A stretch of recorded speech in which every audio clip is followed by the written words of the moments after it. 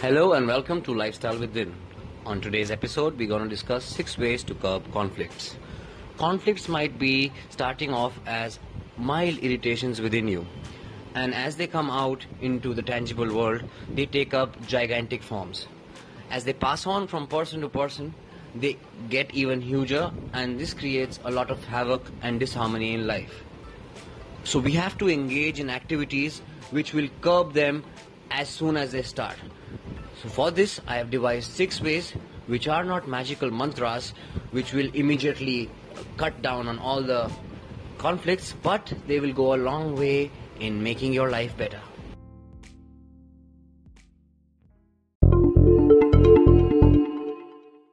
So guys, here are the 6 ways to curb conflicts. The first one being inhabiting the moment. This implies that you have to be in the here now. Don't think about the past or too much about the future. The future will unfold in its magical self. If you are devoted to this particular moment, there is no reason to worry at all. And if there is no reason to worry, there are no conflicts. Secondly, be hopeful. In the toughest of times, never lose hope, because hope has magic attached to it.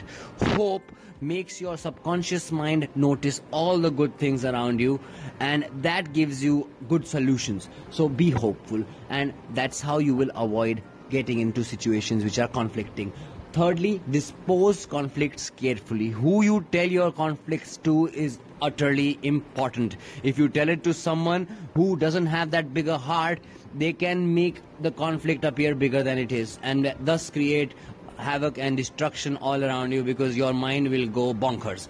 Fourth, propagate positivity at all points. Even if you're living in a dungeon, imagine that you're in a positivity palace, because that is what you have to do. You have to fake positivity till the time you reach it, you seek it, and by propagating positivity all around you, you will help so many people who are fighting their own conflicts, thus reducing the entire conflict ratio of the entire world, which will come back to you. It's all karma at the end of the day. It all comes back to you.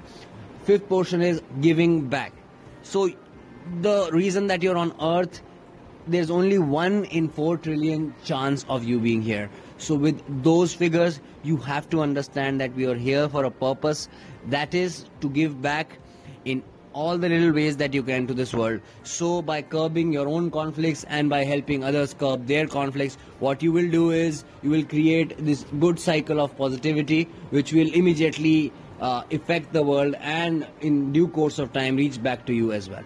And the last one is seize control.